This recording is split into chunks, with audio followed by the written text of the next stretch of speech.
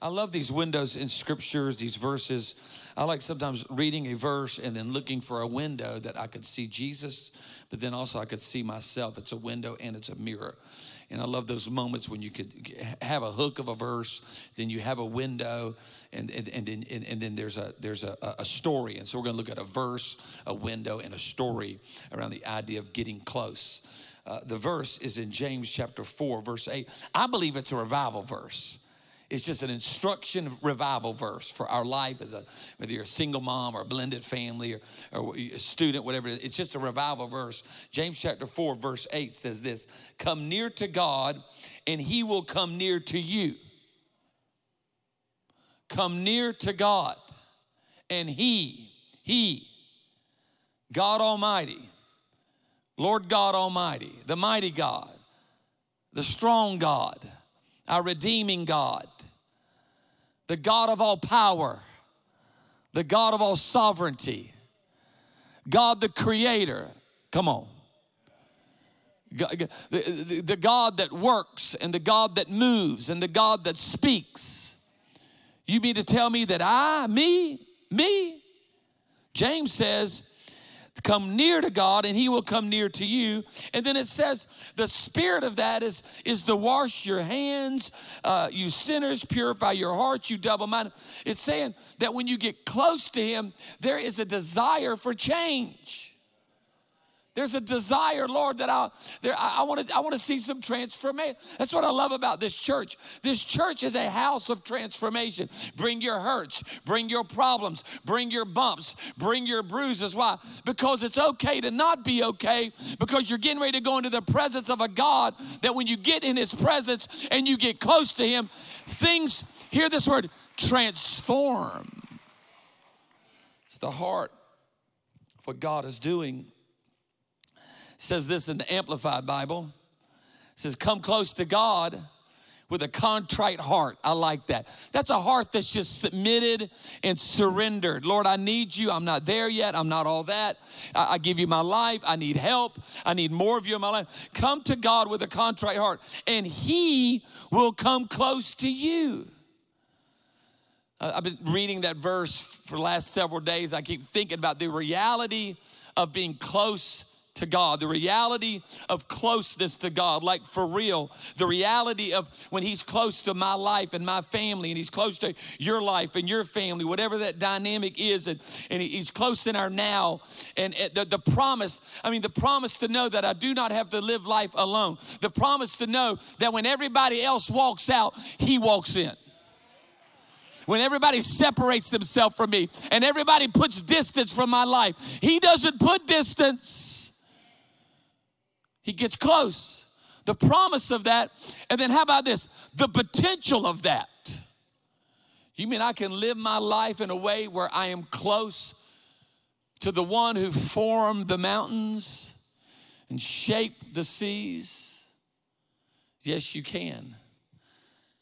And then there's transformation and help and change. And that's what revival nights are all about. You say, is there a result? Is there something that happens? Is there something that I can see of what it should look like? So here's the window, Matthew 15. Maybe one of my favorite passages in all the Bible. Matthew chapter 15, verse 29, Jesus, I like the header, Jesus feeds the 4,000. Verse 29, Jesus left there and went along the Sea of Galilee. Remember, Jesus said, if you see me, you see the Father. Colossians says that it's the fullness of the Godhead, that Jesus was the embodiment of the fullness of the Godhead. So he's everything. Then he, the same he that we read about in James, then he went up on a mountain and he sat down, just sat down. He didn't just kind of elude everybody, just like, like playing, tag, like, whoa, don't get from around me now. He went out in front. There was like an entourage, and they got like, stay 10 feet from me. Just everybody stay 10 feet from me. No. He just sat down. Great crowds, everybody say crowds, came to him, bringing the lame, the blind, the crippled, the mute, many others. And look where they laid him. They didn't lay him across the yard. They didn't lay him in the back room. They didn't lay him in a designated people with problems area. They didn't put him in coach and he was in business by himself. They laid him at his feet. Everything at the feet of Jesus. Everything at the feet of Jesus. I don't like things around my feet.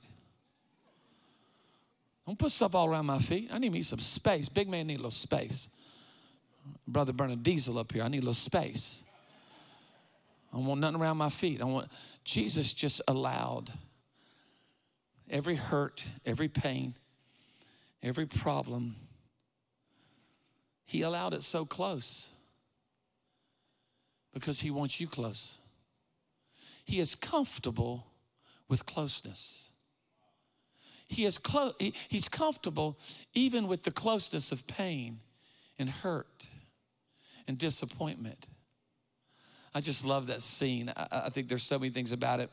Goes on to say that he healed them, of course. The people were amazed when they saw the mute speaking, the crippled made well, the lame walking, the blind seeing, and they all began to praise the God of Israel. Jesus called his disciples to himself and said, I have such compassion for these people. They've been with me. They've been with me. We've been close. We've been so close for 3 days and have nothing to eat. I do not want to send them away hungry or they will collapse on the way. You could just see he's so connected to people. He's so close to every single person. I love how beautiful this story is. And what happens is they begin to feed the multitude. And Jesus says, what do you have? And they say, we just have so small, it's so little, it's not a lot. And he says, oh, no. I don't want to hear about your lack. I want to see your faith. Quit telling me what you don't have. Give me what you do have. Bring your little and bring it close to me, because I will take what's little in your life and what's small in your life. Oh, come on, somebody. And when you put it in my hand, I will change it. There's nothing too small, too insignificant for me. Nor is there a person that's like that. There's no small people in the kingdom of God. I don't know who told you you were less. I don't know who told you that there are people that are bigger than you. No, they're not. There's no small people in the kingdom of God. There's only people that matter. And they come around him and they give him what they have, and Jesus blesses it, prays over it, breaks it, and anoints it, touches it, and expands it, and grows it. Like our church, we're expanding, we're growing, we're being distributed. Through Serve Day, we're being distributed through a backpack. We're being distributed to another campus. We're being distributed. Why? Because we have a dream and we want to help somebody else have a dream.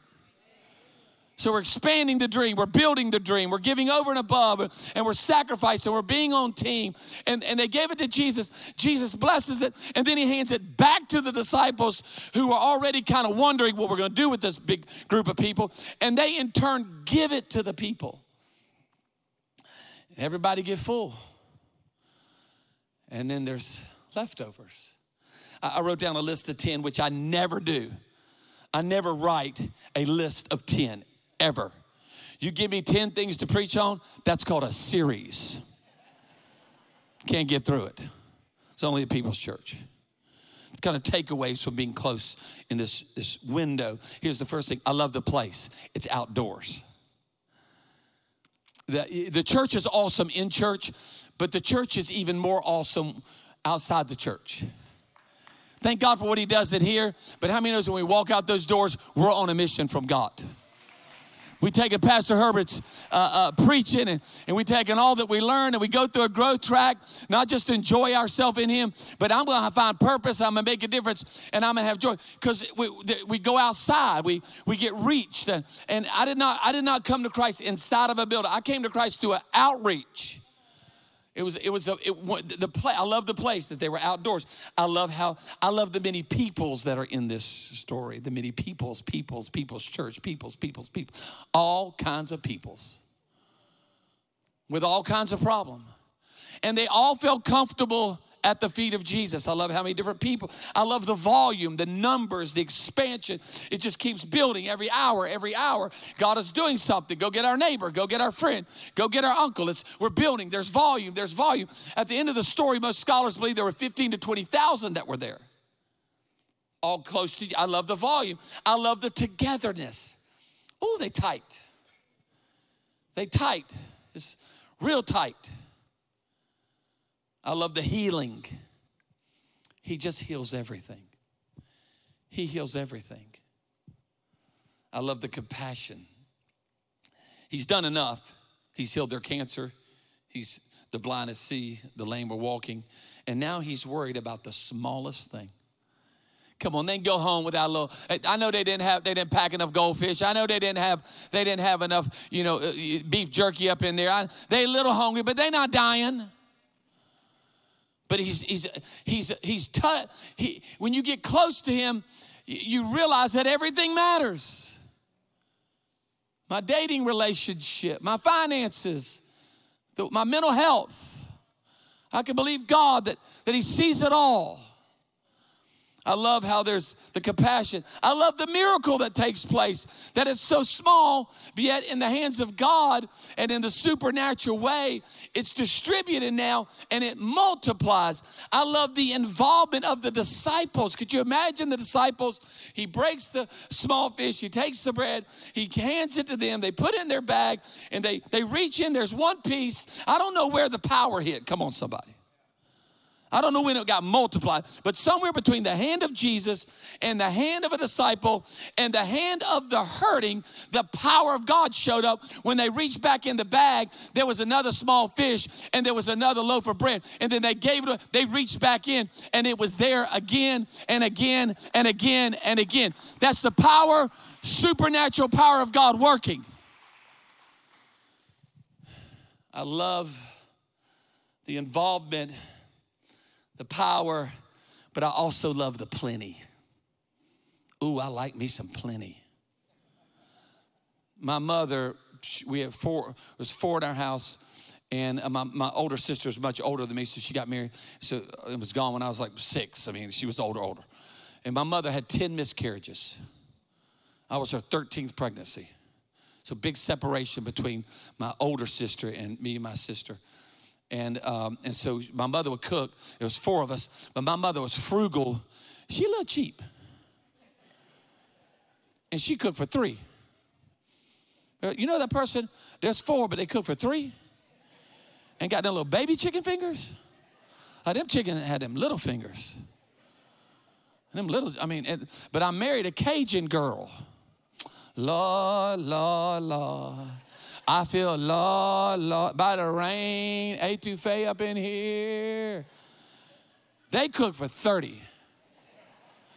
3 people, 30 people. We cook for 60. Well, there was 8 people. Well, we're going to eat a little while. Oh, we're going to eat long. You don't get seconds at my in-laws' house. You get 8.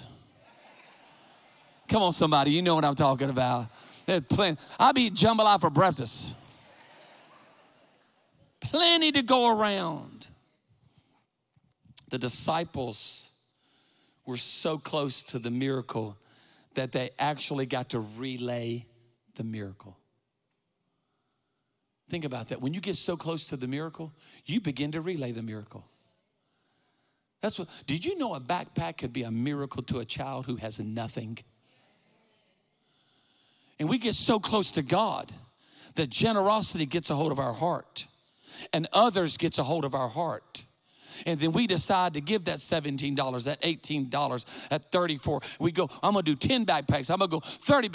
Because I'm just so close and he's been so good to me and he's helped me in my worst hour. And I know what it feels like as a single mom or as somebody who's been trying to fight through sobriety. And I fought my whole life. But I know what it feels like now to walk in blessing. I know what it feels like to have enough. And I'm going to do everything I can now to relay it to somebody else because I'm going to relay a miracle now. That's what happens when you get close. You begin to distribute what you found. It's the same way in the world. If you find bitterness, you find evil, you find sin, you find all that craziness, guess what happens? You start being a distributor of all that. Hey, I've done enough of that. I'm leaving that life. I'm going to start distributing grace and mercy and healing and peace and help. Somebody clap your hands at People's Church. That's what I'm about. That's what I'm about. That's what I'm about. So close that it changes you. I grew up liking basketball, play a little ball. My son played ball. We were living in Baton Rouge, pastoring a church there. Herbert had preached at that church. I was there 20 years, been in Birmingham for 10 years, and I love going to see NBA. That back in those days, they were the Hornets. Now they're the Pelicans. That's so scary. You're a Pelican. I'm just terrified of you. It's a terrible name. So I go down to games, but I wouldn't buy any tickets. I just bump tickets or just get tickets, and I'd sit way up like in the cheap seats. Y'all know what I'm talking about? You got to call a friend to find out what the score is. You're not sure if you're at a hockey game. You don't know what. You're so far away. I bring my son down there, and so when the Hornets make the playoffs, they're gonna play the Lakers. R.I.P. Kobe, man. I love me some Black Mamba. Kobe's gonna play. So a friend of mine finds out. He goes to our church, businessman in our church. He's a dream builder, glory to God. And so he gives me some tickets. I go across Pontchartrain, go to New Orleans, go to the arena. I go up to where I normally sit because it was like a habit. You all of a sudden, there was a habit of me sitting far away. I'd become patterned by distance. And so I went up there. I handed those tickets to the usher. That's what we call them in New Orleans, ushers. Hand to the usher. She says, "Oh, you're not here. You need to go lower." I go lower. They had food down there. Up there was bread and water. You dying up there. Down here, they got pretzels, and peanuts, a little jambalaya. So I give the usher the tickets, and she says, "Oh, no, you need to go down the elevator." Does the elevator in here? I didn't know that. We didn't know that up there. And so we go down the elevator. We come out. You know, they live different down there. They like catfish, bread pudding. Look, I mean, there's a jazz band down there. People. Up there, you fighting. You fight up there. Down here, you get your flex on. I walk out. She just come with me, usher. It's a police officer too. I'm like, oh, they're gonna find me out. I give her the tickets to the usher. She says, "Oh, come with me." We walk out.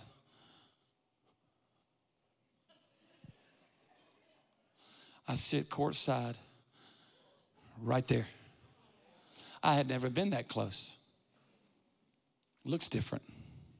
Feels different. And you know when you've been somewhere, you know when you've never been somewhere, but you're trying to act like you've been there? Because you're trying to be cool. What's up, Jay-Z? Where you at, man? I'll see you next week. But then a minute later, you're like,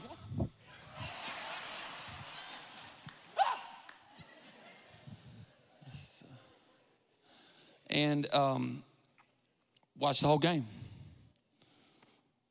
Kobe's right there. He touches the ball, hands it to my son. We so close. Everything changes when you get close. Everything changes. I didn't experience the game up there like I experienced it down here. We get done.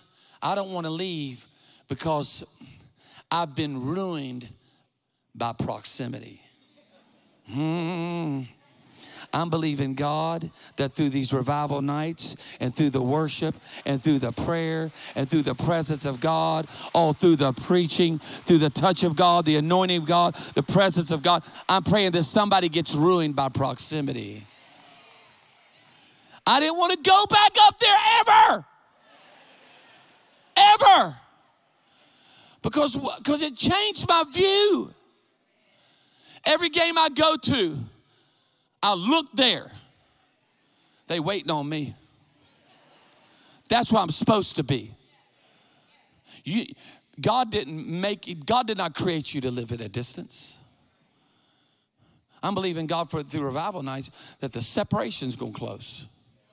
We're gonna get so close for you. A little side story. I leave and my son's asleep in the back of the truck, and those tickets are still in my pocket. I never looked at them, and I pull them out. And there's a businessman in our church, and I look at the face value, $2,600 a seat. It'll cost you to be close. Too many people are paying a cheap seat price to have a front row seat. It don't work that way. Two things I thought of. Number one is I love this man. I will love you for, I sent him a text, I love you. Like I would send my wife, I love, not love you bro, what's up dog? I love you, heart emoji, red heart. Not a purple heart, not a black heart, not a blue heart, not a yellow, red heart, I love you. And then the second thing I thought, Pastor Herbert, you do the same thing. I will pastor him till the day I die. And if anybody else tries to come up in his space, I will fight that man of God. He a dream builder. Up close and personal. It will change you. It will ruin you from that compromised life. It'll ruin you from just dating the church. It'll ruin you from just being a consumer. It'll ruin you from just being a spectator. It ruins you because your frame of reference changes. And you want to be close. My first pastor did that to me. I thank God for my first pastor. Oh my goodness. Boy, he taught me James 4:8. Get close to God. Watch what happens. He taught me Matthew 15. There's no telling what happens when you get to the feet of Jesus. When you got your problem and you got your pain and you got your hurt and you feel like the whole world is against you, you get to the feet of Jesus. Whether you feel like it or not, whether your emotions tell you that or not, you get to the feet of Jesus because at the feet of Jesus is everything you need. He taught me that. Now, he was an angry preacher. Y'all ever been around one of them angry preachers? Let me tell you something right now. My God. I think he wants to fight me outside. Long-winded, go all day. Never. He preached a series every Sunday. The whole Sunday was a series. We never went to lunch. We went to afternoon dinner. We the last one to Bojangles. I never made it to Popeyes in front of anybody else. But he taught me three things. I wrote them down just to give you some application. Then we'll wrap up. Three things. He helped me zoom in. He helped me zoom in. My wife is a zoom in person. Every picture she ever takes, she zooms in. And I'll try to post. She says, zoom in. What are my eyes doing? What is my hair doing? Did you get my right side? Where's my hair at? Where's my hair? She likes her hair here. I ain't never zoomed in a picture of me my whole life. You can see me, I'm huge. I'm just right there. That's all I got. That's all I'm working with. Old and big. That's it. No need to zoom in. He taught me three things. You know, he taught me to be close. I must spend time in prayer with God. 21 days, time. Time. You can't replace time. Spend time. Time. I encourage you that this 21 days, spend some time. If you're going to be close, I must spend time in prayer with God. My pastor taught me that. We had intercessory prayer. I was 19 years old, surfing, smoking dope, living crazy, got saved. He put me in a 3-hour prayer meeting on Saturdays, 6 to 9. I would have never made it. I would have never made it in those days. Spend time. Here's the second thing he taught me. To be close, I got to live as an offering to God and for God. I give my life to you, God. I just give my life. If I'm going to be close to God, I got to give my life. My life is an offering. I want to be an offering to God with my time and my treasure, my talent. And then I want to be an offering for God. If I'm going to be close, I got to spend time. I got to live as an offering. And then the last thing he taught me, if I'm going to be close to God, then I'm going to impact somebody else. It ain't just for you. His presence has a purpose with it. And it's not just, it'll help you privately. It is there for you privately. But guess what? His presence is not meant to just stay private. His presence is meant to go public. Through our serve, our care, our noticing, our love, our giving, our involvement. We spend time with God. Lord, make my life an offering. And Lord, help me to live my life in a way that I will impact others. Can I have a good amen? Let's bow our heads. Let's pray together. Father, we love you. Lord, our hearts feel warmed. We feel the warm presence of God as we prepare our hearts for revival. Maybe you were thinking about, I'm going to sit back. I'm going to sit revival out. I got to lay that sod, and I got to get up early. Man, I got to take that trip. I'm going to lay back. I'm going to climb. I'm going to get some distance. Can I encourage you over the next 4 days to get as close as you can? There's a front row seat waiting on you. There's a front row seat waiting on you. And it'll change you. How you see life, how you see everything. Maybe you're here today. I'll just take a minute before Pastor comes. You say, Dino, can you pray for me here, every campus? Because I feel, hear this word, far from God. You don't have to be far from God. Something happened. Somebody said something, a worry, a doubt, an anxiety. I feel far from God. I don't know why. Today you can be close as you want to be. And it happens when we whisper the name of Jesus. We invite Jesus in with every head bowed, every eye closed. If you're here today and you say, Dino, I need a fresh start in Jesus. I got to get to the front row seat of grace and mercy. If that's you, can you slip up your hand all across this room? I need a fresh start. Just lift up the hand. I need a fresh start. I need a fresh start. I want to get close. I want to get close. Praise God. You put that hand down. Can we all pray this prayer out loud together? And then Pastor's going to come. Let's all pray this out loud together. Say, Dear Jesus, I give you my life. I give you everything. Thank you that you died on a cross so that there doesn't have to be separation in my life. You died for me. Forgive me of my sins. Give me a new beginning and give me a fresh start. In Jesus' name, amen.